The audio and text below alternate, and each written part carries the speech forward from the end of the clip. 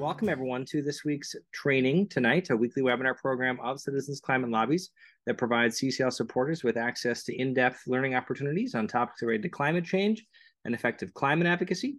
I'm your host, Brett Cease, CCL's Vice President of Programs, and tonight's topic is an overview and benefits of the Big Wires Act. The Big Wires Act has been introduced in the House and the Senate, and we're going to be joined by CCL's research coordinator, Dana Nuccitelli, for a training tonight that will discuss how this policy can help update and streamline our country's patchwork energy transmission system. We know through our advocacy for clean energy permitting reform that an updated transmission system is one of those key components to be technology neutral and prioritize regional flexibility, as well as improve electrical grid reliability and reduce energy costs for all Americans. So let's find out more about how this policy can achieve all of those goals. All right, so with that, though, let's find out a little bit more about the man behind the curtain here. Our speaker tonight, none other than the wonderful Dana Nuccitelli. Dana is an environmental scientist with degrees in astrophysics and physics from UC Berkeley and UC Davis. He's also a climate journalist for skepticalscience.com, The Guardian, and Yale Climate Connections.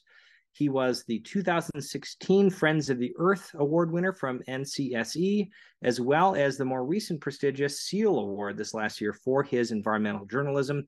He's the author of 10 peer-reviewed climate science papers, as well as a wonderful book called Climatology versus Pseudoscience. We are so lucky to have you joining us tonight and your work as our research coordinator. Dana, thank you so much for joining us. And if we, and when I say we, I mean Dana, has done a good job here tonight, you will learn about the following three learning goals. Number one, why the Big Wires Act is important for stabilizing the power grid. Number two, what the Big Wires Act does to cut U.S. climate pollution. And number three, how CCL will lobby for the Big Wires Act as part of what we are pushing for the clean energy permitting reform package. So with that, thank you all so much for joining us, and I will pass it to you, Dana. The floor is yours. Great. Thanks, Brett. So, talking about the Big Wires Act, which is a bill to help improve our capacity to transmit electricity around the country with electrical transmission wires. And just as a reminder why that's important, we got all these great clean energy tax credits in the Inflation Reduction Act, and also solar and wind. Their prices have just fallen really rapidly. And so with that combination of solar and wind being the cheapest sources of new electricity today in the United States and having these long-term tax credits in place, we're expecting a big explosion, especially in solar power and also wind power projects across the country. The challenge is that those big solar and wind farms, you need to put them where there is affordable available land, which is generally out in rural areas, whereas where we need most of that electricity is in big population centers. And so you need transmission lines to connect the two, and just more transmission lines for the grid to generally be able to have enough capacity to handle all that new wind and solar energy. So we need these transmission lines. They're kind of a key potential bottleneck because it takes on average about a decade to permit and build a new transmission line.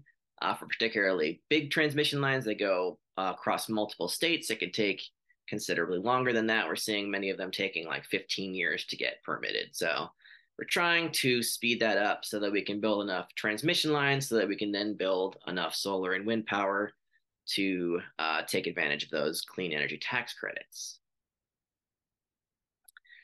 And this is an issue that a lot of experts right now are talking about. So there was just a report from the International Energy Agency. It was actually the subject of my latest Yale article. It was they call it their net zero roadmap, in which is a combination of looking at the progress we've made so far in reducing global climate pollution, and also what more it will take to get us to net zero global emissions by 2050 to keep the 1.5 degrees Celsius ambitious Paris goal within reach. And so in looking at what it will take to do that, one of the things they talked about was permitting reform. They said for all countries, speeding up permitting, extending and modernizing electricity grids, addressing supply chain bottlenecks, and securely integrating variable renewables are critical. Building grid snake can take more than a decade, with permitting a particularly time-consuming bottleneck. So it's not just the United States that has this slow permitting issue. It's also some other countries like places in Europe, for example, although they've taken some good steps to make their permitting process a little more efficient and quicker. So we're hoping we can do the same thing in the United States to address this issue that the energy experts at the IEA have talked about there. And then just a couple of days ago, the National Academies of Science published a report on accelerating decarbonization in the United States and said a lot of the same things. For example, that perhaps the single greatest risk to a successful energy transition in the 2020s is the risk that the nation fails to site, modernize, and build out the electrical grid. And that need for adding new transmission capacity and pathways during the 2020s is unprecedented. The net result could be increased fossil fuel consumption and emissions.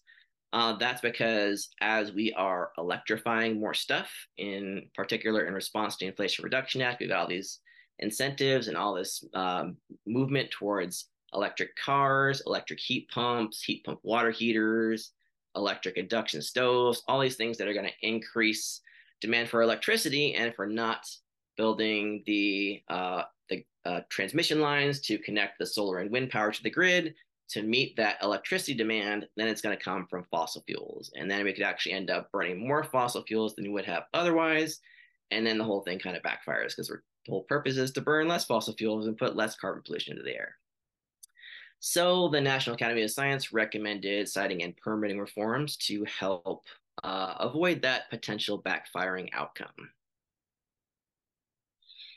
And then, of course, we had the energy experts at Princeton, the Princeton Repeat Project, right after the Inflation Reduction Act was passed. They did this analysis that found much the same thing. If we don't start building our especially electrical transmission infrastructure faster, then we're only going to achieve about 20% of the potential carbon pollution reduction from the Inflation Reduction Act.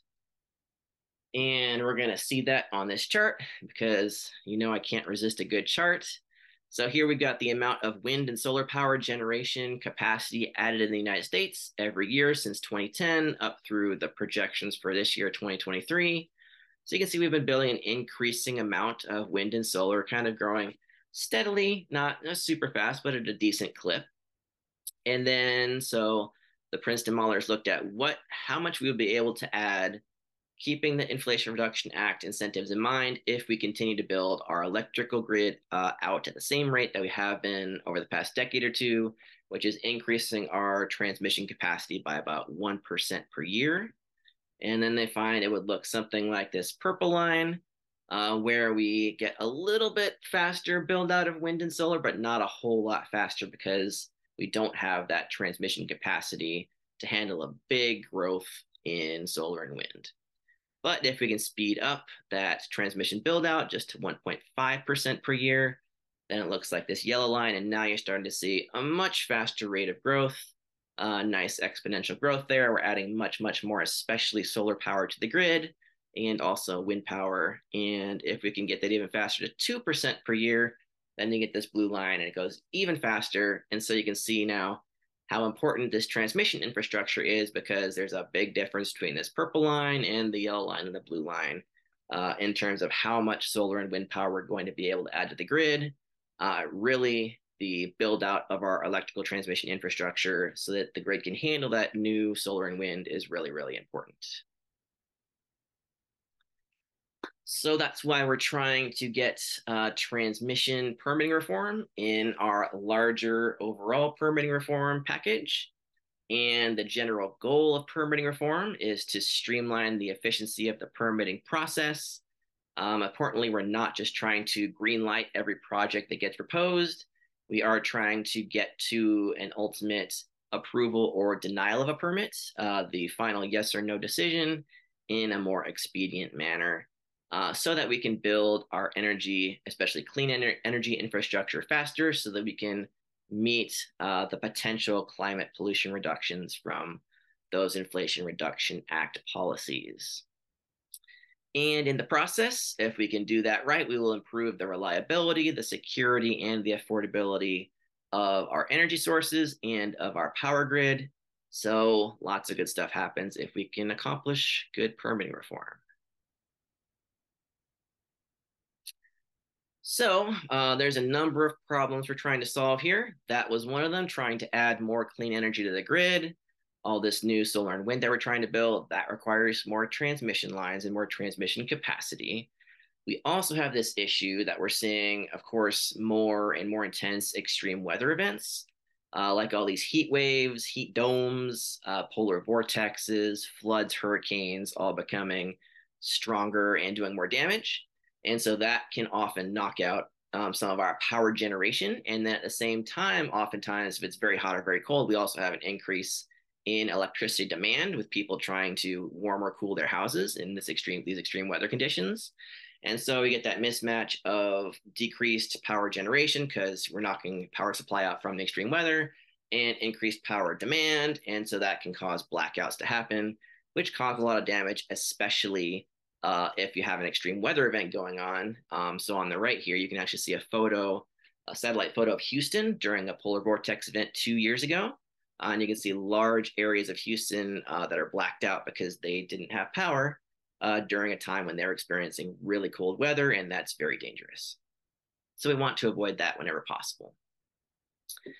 And we also have another issue that a lot of regions of the country have very little transmission connection to their neighbors, and so that inhibits their ability to share electricity between regions, which has a lot of benefits, including helping to avoid these kinds of blackouts. And so that's kind of what the Big Wires Act does. Getting to our topic here, the Big Wires Act, we're trying to increase that amount of the capacity to transfer electricity between regions of the country. Because if you got one region that's being hit by an extreme weather event, if they can import some extra electricity from their neighbor that's outside of the extreme weather event, that can help them meet that demand that's being left. There's a gap in that supply. And so that will help them avoid blackouts. And so that's basically what the Big Wires Act does. I'll go into the details of specifically what the bill does here in a minute, but that's generally what the problem that the Big Wires Act is trying to solve. We're also trying to ideally speed up the rate at which we can permit long distance transmission lines. Currently, one issue is that it takes a very long time to permit these lines because the project developers have to apply for permits in every single state and locality that the transmission line is going to go through. And so if we could make that process more efficient, instead of having to do all those different permits, just have a one-stop shop for the permitting, which would be at the Federal Energy Regulatory Commission, FERC, which then FERC would discuss with each individual state and locality, but they would do all of the permitting paperwork in that one location and really cut the red tape that way. That's the way we do permitting for interstate natural gas pipelines right now. FERC handles that and consults with individual states. And that process of permitting interstate natural gas pipelines takes something like half as long as it takes to permit an interstate electrical transmission line. So we know that that process works more efficiently. Another issue that the Big Wires Act does take some steps to address is fights over who's going to pay for how much of a big long transmission line. Nobody wants to pay more than they should and more than their share. And so there's often fights that can really delay the process over who's going to pay how much. And so a smart solution there is just to come up with a formula that allocates the costs of the project proportional to how much each party benefits from it. So that way you're avoiding these fights and it makes the process go much faster. And hopefully, if you've got a good formula, you're allocating the costs in a fair way. And there's also been some proposals since transmission and the power grid is this big, large national issue that we're trying to make the whole power grid more secure and more stable. And that takes a lot of planning and it's very large scale that maybe we should create a dedicated office of transmission within FERC that can help look at that large scale problem and help us with the planning of the power grid in the future.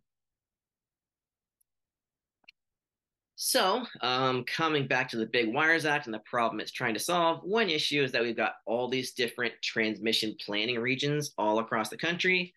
Some of them are better at planning for the future needs of the electric grid than others. So here you can see a report from Americans for a Clean Electricity Grid.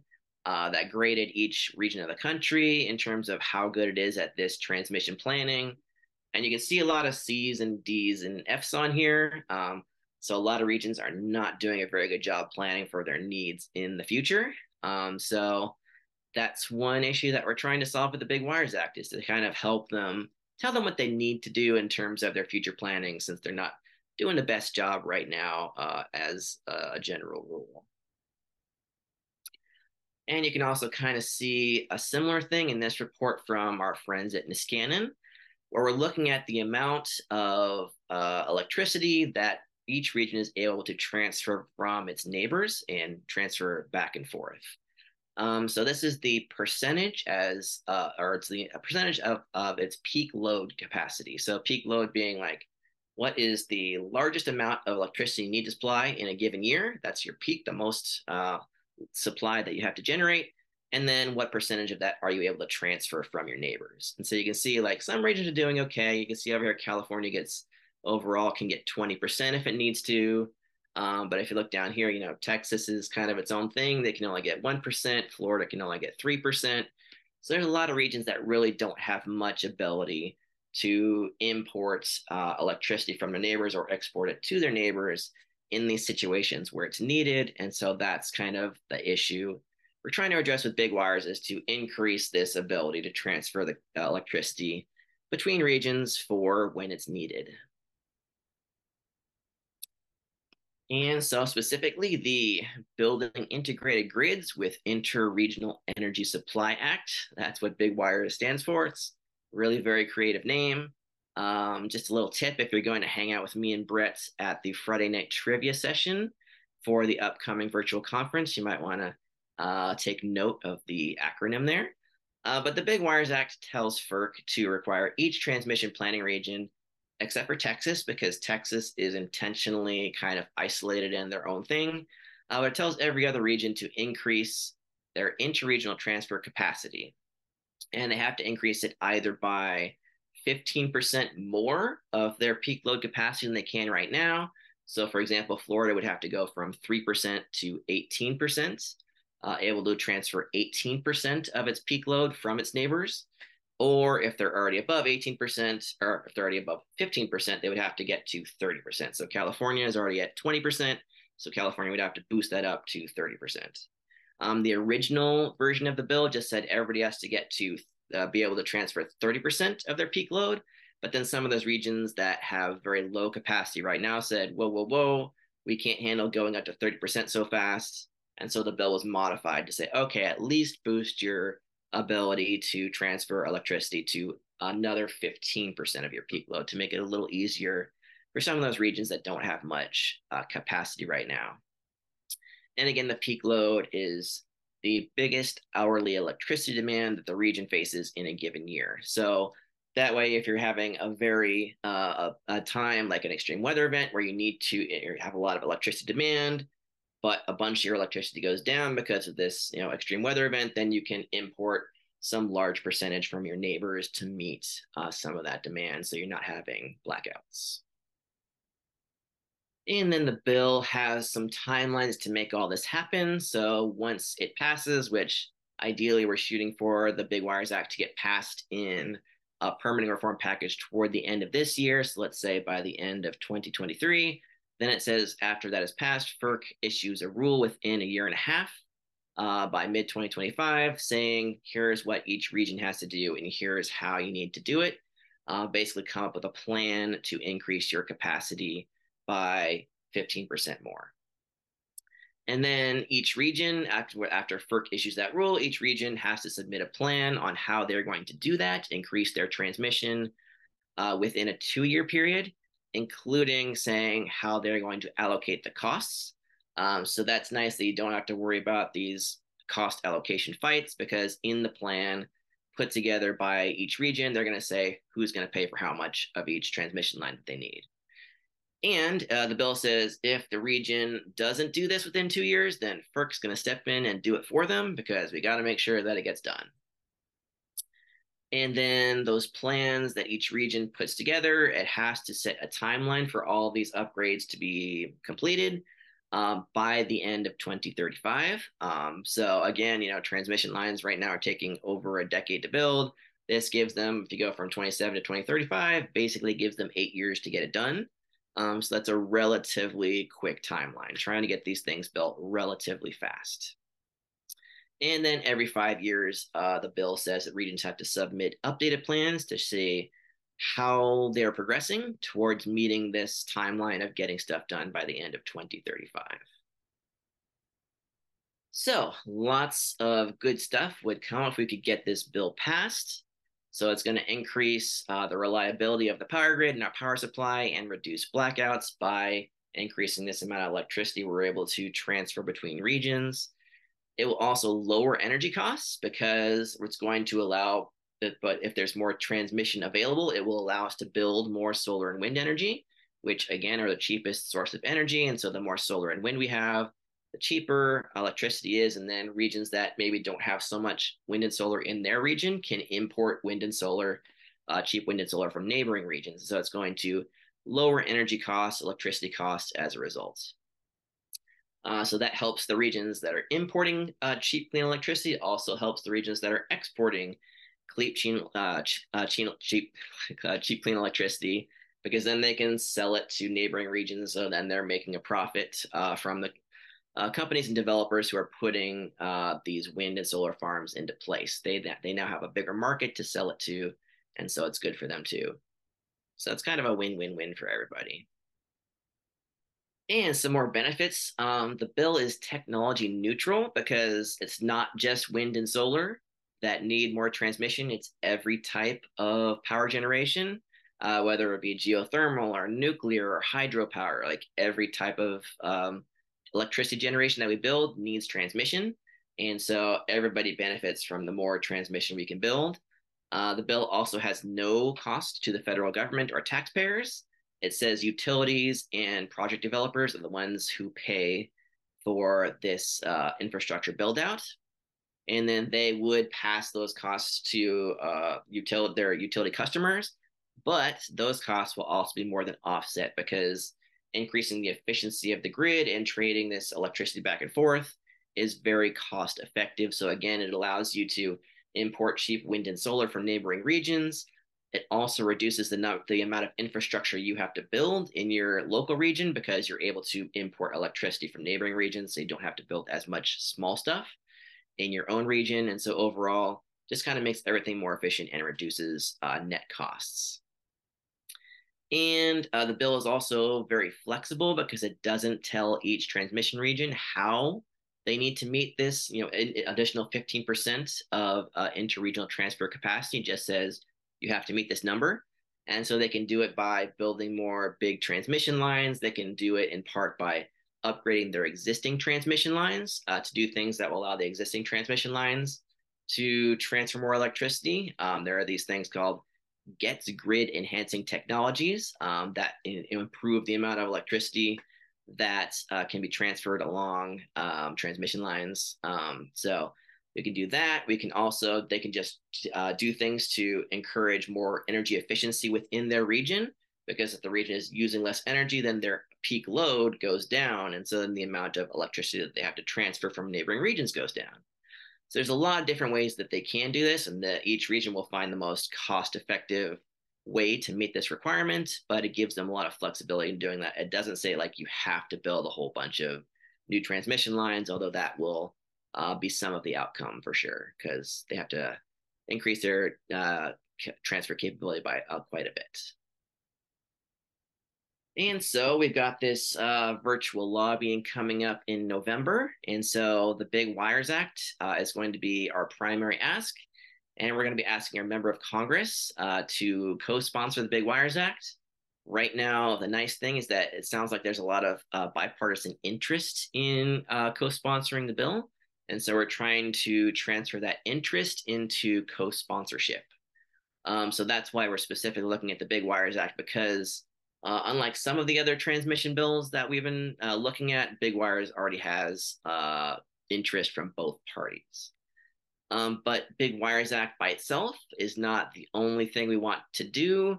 We want ideally to have other bills related to electricity transmission, ideally things that will speed up the permitting of interstate transmission lines, which would be a nice complement to the Big Wires Act, because if regions are going to have to build these interstate transmission lines within 8 years or so, then it would be a lot easier for them to do that if the permitting process were more efficient. So ideally, we would pass the Big Wires Act with some other transmission stuff, and then we want to include other items in a comprehensive clean energy permitting reform package. So basically, we're asking for our members of Congress to co-sponsor the Big Wires Act, but also support a comprehensive clean energy permitting reform package. It's just that Big Wires is kind of a very concrete thing they can do, because when you're saying like support clean energy permitting reform, as we have been, like that's great. Like it's great for them to support that, but that's not a very necessarily concrete thing to ask them to do. Whereas asking them, hey, put your name on the Big Wires Act as a co-sponsor is a very concrete thing that they can do. And it's something that we think we can get both Democrats and Republicans to do. So that's the general ask for November. And I'm sure I'll be hearing more about that in our upcoming trainings next week with Ben and Jen, and also on our November conference talks. Excellent. Thank you, Dana. Just before anything else, a big round of applause from all 100 of us, and a lot of gratitude for putting all that together. Hopefully you got what you were looking for tonight. I have put in the chat as well, where I'm reviewing here on the slide, Dana's email, a link to Nerd Corner, where you can continue the conversation with Dana and Rick and the rest of the nerd curious community in CCL. And you can also join us anywhere on the forums at cclusa.org/forums. I'm going to unmute all lines so that we can say thank you so much all together, Dana. And we hope that you have a wonderful night and look forward to seeing you next week for all of our training setup. Stay safe, everyone. Thanks again for being here. Thank you. Thanks, Dana. Thank you, Brad. Thank you. Thank you for listening to this episode of Citizens Climate Lobby's training program. You can tune into more episodes anywhere podcasts are available. Inspired by what you heard today? Join Citizens Climate Lobby to advocate for bipartisan climate solutions. Go to community.citizensclimate.org to find more trainings, resources, your local chapter, national action teams, discussion forums, and more. Be sure to like our Facebook page and follow us on Twitter and Instagram at Citizens Climate. We also invite all of our listeners to subscribe to our YouTube channel for more inspiration. Like what you hear? Recommend us to your friends and make sure to give us a 5-star rating. It helps us show up on other listeners' feeds. Feel free to pass on any suggestions for future episodes in the comments as well. And together, we are creating the political will for a livable world.